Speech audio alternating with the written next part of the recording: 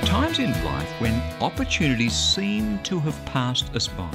You've done the right things while travelling the hard road, and yet still things don't seem to be going your way. What's going on?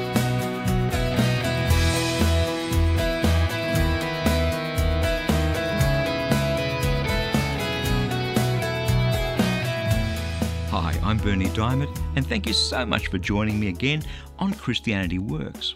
Today we're heading into our next message in this series called Don't Miss God's Opportunities. Because make no mistake, God is very definitely in the business of handing us one opportunity after another. Now let's dive into God's Word and see what God has for us today. We all have hopes and dreams, and you know how it goes. They bubble away in our hearts. We do a lot of daydreaming about our dreams. We paint the picture. We imagine what it'll be like when our dream is realised. And little by little, things seem to be heading in the right direction. But then things take a turn for the worse. It's in that moment that I'd like to spend some time with you today, because those moments are as difficult as they come. I was in one of those places recently. It was a ministry thing, a relationship we were working on with another ministry organisation. It's something we'd put a lot of work into, and we'd hoped that it would go really, really well. And then, on the morning I was preparing today's message, in fact, things took a turn for the worse. The details don't matter, but you should know that we all go through this stuff from time to time. I certainly do, and I know you've been through it as well. And we're going to find ourselves in that moment again one day. Over the last few weeks on the program, we've been taking a look at how to make sure that we don't miss God's opportunities. And we've been doing that by travelling away along the path with young Joseph, the son of Jacob, or Israel as he became known in the Old Testament. Because Joseph had more than enough reasons to give up on God's opportunities. Loved by his father, his brothers turned against him and plotted to kill him because he was Dad's favourite. Eventually, they sold him into slavery, whence he was shipped to Egypt, sold to one of Pharaoh's officials, Potiphar, and made a slave. He did well at that, and Potiphar put Joseph in charge of this whole household until Potiphar's wife, who fancied young Joseph, wrongly accused him of making improper advances. So Joseph was thrown into prison. He did well there too. So much so that the jailer put him in charge of the prison, just as Potiphar had put him in charge of his whole household. And it's here in prison that we pick up the story, because it's here, languishing in an Egyptian jail, that Joseph has one of these moments, a very long moment actually, where it appears that his opportunity of getting out of jail passes him by. Let's have a listen to what happened. It comes from Genesis chapter 40 in the Old Testament. Some time after this, the cupbearer of the king of Egypt and his baker offended their lord the king of Egypt. Pharaoh was angry with his two officers, the chief cupbearer and the chief baker, and he put them in custody in the house of the captain of the guard, in the prison where Joseph was confined. The captain of the guard charged Joseph with them, and he waited on them, and they continued for some time in custody. One night they both dreamed. The cupbearer and the baker of the king of Egypt, who were confined in the prison, each his own dream, and each dream with its own meaning. When Joseph came to them in the morning, he saw that they were troubled. So he asked Pharaoh's officers who were with him in custody in his master's house, "Why are your faces downcast today?" They said to him, "We have had dreams, and there's no one to interpret them." And Joseph said to them, "Do not interpretations belong to God? Please tell them to me." So the chief cupbearer told his dream to Joseph, and said to him, "In my dream there was a vine before me, and on the vine there were 3 branches. As soon as it budded, its blossoms came out, and the clusters ripened into grapes. Pharaoh's cup was in my hand, and I took the grapes and pressed them into Pharaoh's cup, and placed the cup into Pharaoh's hand." Then Joseph said to him, "Here is the interpretation. The 3 branches are 3 days. Within 3 days, Pharaoh will lift up your head and restore you to your office, and you shall place Pharaoh's cup in his hand, just as you used to do when you were his cupbearer. But remember me when it is well with you. Please do me the kindness to make mention of me to Pharaoh, and so get me out of this place. For in fact, I was stolen out of the land of the Hebrews, and here also I have done nothing that they should have put me into a dungeon." When the chief baker saw that the interpretation was favourable, he said to Joseph, "Well, I also had a dream. There were 3 cake baskets on my head, and in the uppermost basket there were all sorts of food for Pharaoh. But the birds were eating it out of the basket on my head." And Joseph answered, "This is its interpretation. The 3 baskets are 3 days. Within 3 days, Pharaoh will lift up your head from you and hang you on a pole, and there the birds will eat the flesh from you." On the 3rd day, which was Pharaoh's birthday, he made a feast for all his servants, and he lifted up the cupbearer and the head of the chief baker among the servants. He restored the chief cupbearer to his cupbearing, and he placed the cup in Pharaoh's hand. But the chief baker he hanged, just as Joseph had interpreted them. Yet the chief cupbearer did not remember Joseph, but forgot him. See, not only did the chief cupbearer forget Joseph, it was actually another 2 years before he remembered Joseph and things started to happen.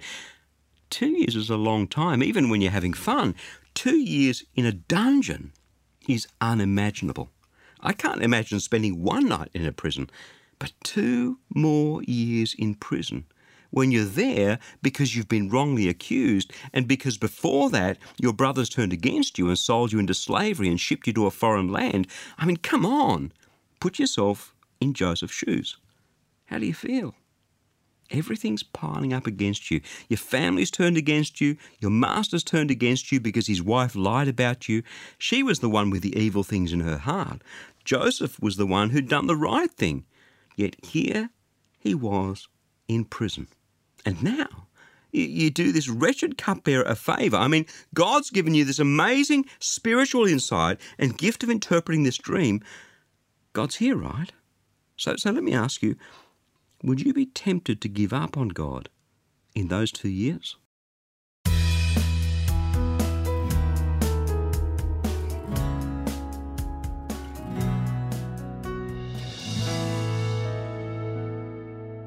I have a confession to make. I hate heights. I remember once standing on top of a 30-metre tower when I was training to become an officer in the Australian Army. It was a water jump on an obstacle course. The idea was simple: climb the tower and jump into the water. Hey, 30 metres doesn't sound an awful lot, does it? I can cover 1 metre in a single step. Easy. 30 metres, not that much. I was a little bit nervous as I queued that day at the bottom of the tower, watching my mates climb up and jump. But as I headed up the tower, I became more and more fearful. By the time I stood on top of that tower looking down, I was completely petrified. This was so unnatural. I still remember looking down and my stomach was tied in a knot. All I wanted to do was run away. Couldn't, of course. Everybody else so far had taken the jump, apparently fearlessly. Peer group pressure was overwhelming, so I jumped. Let me tell you, the fall seemed to take forever. Of course, not a single person died that day or was injured that day. We all survived to tell the tale. Leaps of faith can be scary, can't they? And sometimes God comes along and gives us an opportunity that is just as scary. Perhaps you've felt a call in your heart to go and do something, and the fear of failure has just paralysed you. Or maybe you've been hit over the head by failure so many times that you've started believing that failure is your default mode of operation. The world, people, circumstances have been telling you that you just won't amount to anything. You'll never succeed. That's the place that young Joseph, son of Isaac, or Israel as he became known, found himself, rotting for over 2 years in a prison in Egypt after being sold into slavery by his brothers and then being wrongly accused of attempted rape by the wife of his master Potiphar.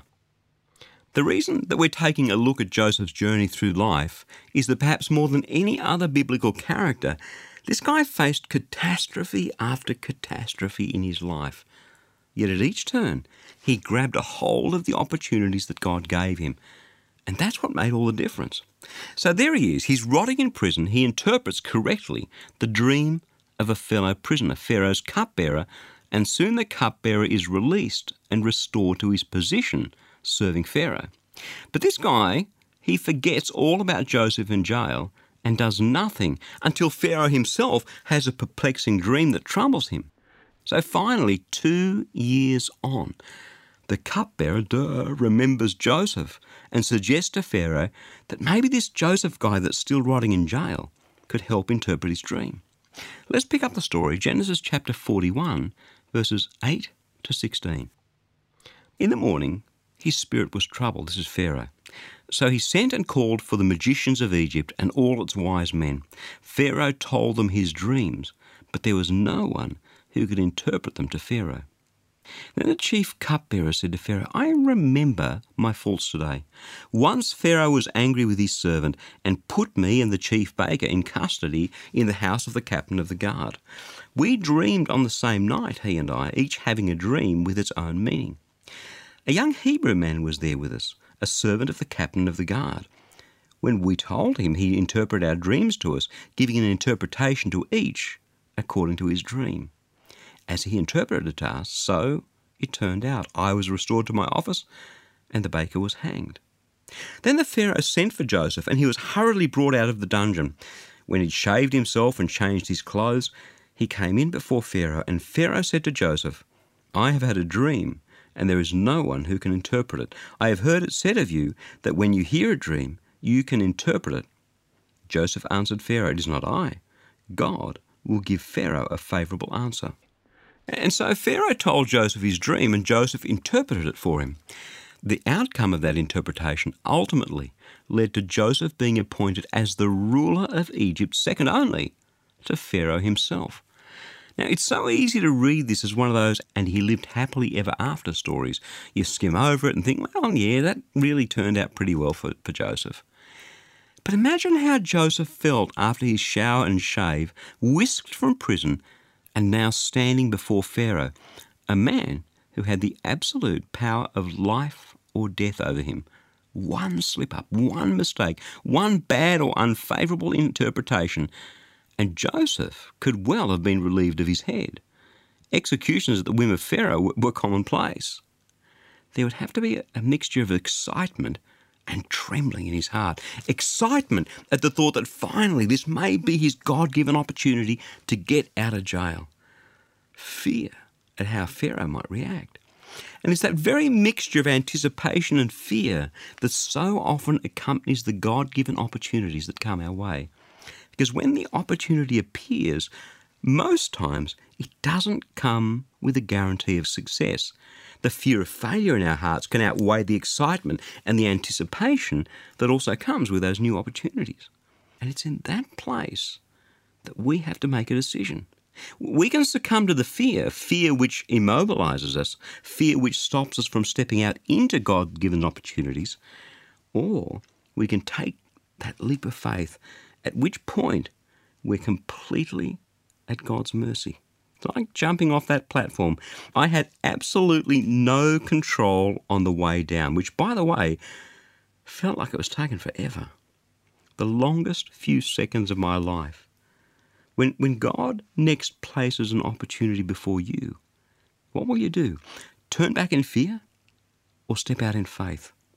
The reason I'm asking you that question is that it's at this point that so many people miss out on God's opportunities for their lives. And in my book, that's an absolute tragedy.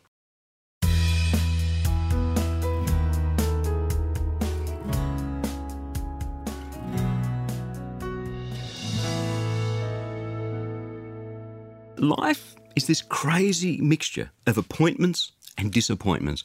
God has this funny way of setting up appointments for us, appointments that are part of his plan.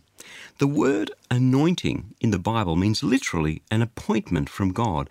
God appoints you to do a certain thing. He anoints you with his Spirit so you can do that thing. Other times we see an opportunity to get ahead or to do something that apparently on the surface seems pretty good. But a little way into it, we come to realise that this appointment is, well, really a disappointment.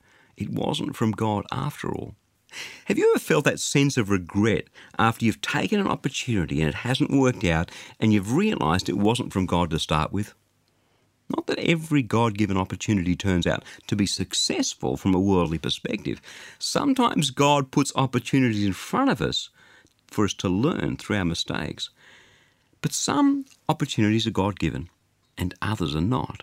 It's just the way it is. And anybody who's set their heart to follow Jesus with their lives has been in that place of wondering, is this one from God or not? Should I step into it or not? Should I marry this person or not? Should I take this job promotion or not? Should I move to this suburb or this town or this village or not? Should I... You know the story. Quite a few years ago now, I was involved in an IT consulting firm that we started way back in the late 1980s. Graham, Mark and I were the partners who owned the business. It had grown internationally and was a pretty successful and profitable outfit, to the point where a publicly listed company sought us out and purchased the business from us on the condition that we stayed on for at least 3 years to manage the transition. At the end of 3 years, Graham, who was the CEO, decided it was time for him to retire. Well, I can tell you, I was the heir apparent. Everybody expected me to step up and to take the reins of this business and drive it forward. But I had this deep unease about it. I thought long and prayed hard, and finally God showed me why I was uneasy. There are many things that I enjoy doing, but managing people, managing detail, they're not amongst what I like doing. I can lead, but I'm not a manager. There's a difference. I came to the conclusion that my gifts and talents weren't a good fit to the opportunity of stepping up into the CEO's role, and so much to many people's surprise, I declined the appointment. Looking back on that decision, it's one of the best ones I've ever made. And it's this match between what we're naturally good at, our natural gifts and talents, and the nature of the opportunity that is one of the best ways to determine whether an opportunity is from God or not. When we last left young Joseph, son of Jacob in the Old Testament, he'd just been handed an opportunity by Pharaoh to become the overseer of the whole of Egypt, and in particular, the overseer of the God-given plan to store away surplus food during the years of plenty, so that Egypt would be ready for the years of famine that lay ahead. Let's take a look at what happened. Genesis chapter 41, verses 44 to 57. Pharaoh said to Joseph, I am Pharaoh, and without your consent, no one shall lift up hand or foot in all the land of Egypt. And he gave him Asenath, daughter of Potiphar, priest of On, as his wife. Thus Joseph gained authority over the land of Egypt. Joseph was just 30 years old when he entered the service of Pharaoh, king of Egypt. And Joseph went out from the presence of Pharaoh and went through all the land of Egypt. During the 7 plenteous years, the earth produced abundantly. He gathered up all the food of 7 years when there was plenty in the land of Egypt and stored up food in the cities.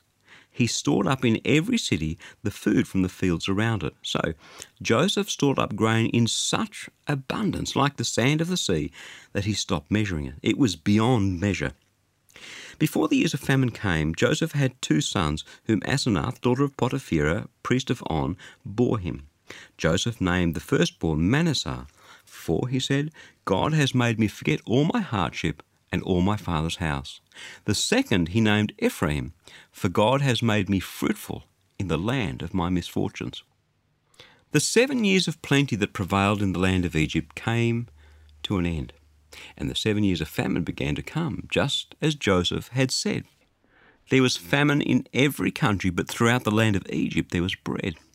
When all the land of Egypt was famished, the people cried out to Pharaoh for bread, and Pharaoh said to all the Egyptians, go to Joseph. What he says to you, do.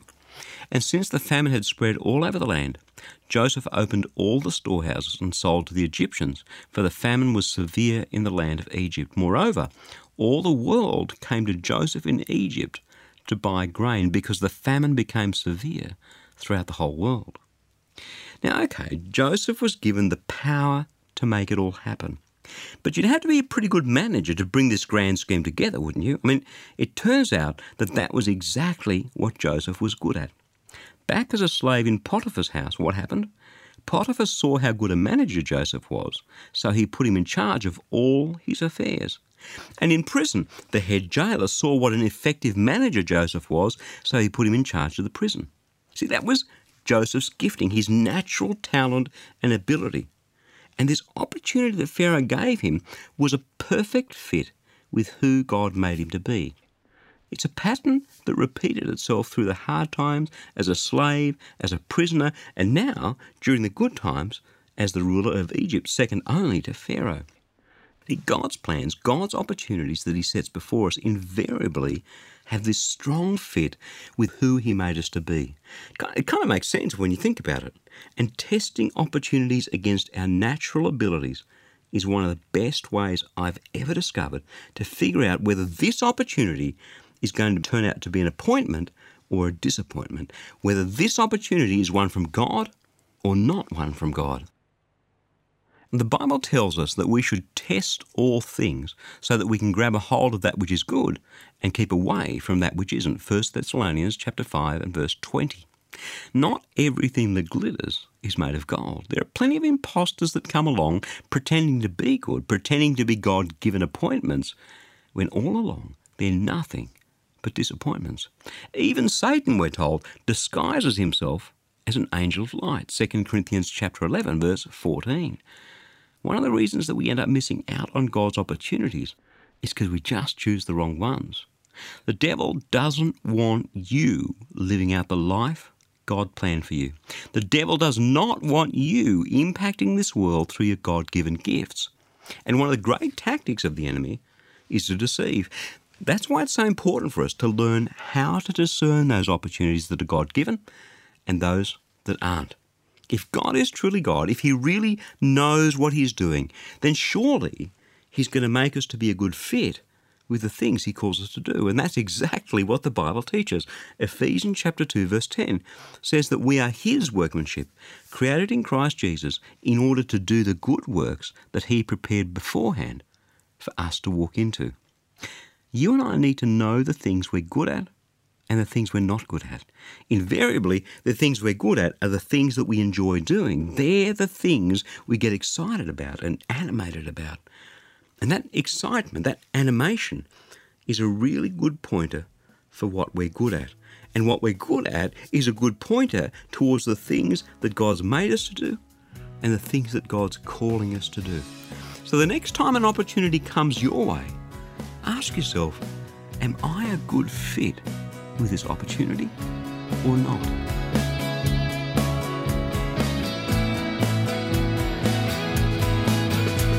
Just before we go, I'd like to tell you about a free gift that we'd love to send you to help you experience the power of God more and more in your life.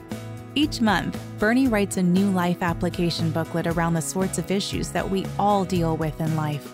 It's designed to take you deeper into God's Word and then to help you live out what you've discovered. It's about helping you experience God's love and power in your faith walk. To request the latest e-booklet, visit christianityworks.org and you'll see that free offer towards the top of the homepage. I'm believing that it'll be a mighty blessing to you. Again, that web address is christianityworks.org. I'm Jennifer. You've been listening to Christianity Works with Bernie Dimet, and we'll catch you again next time.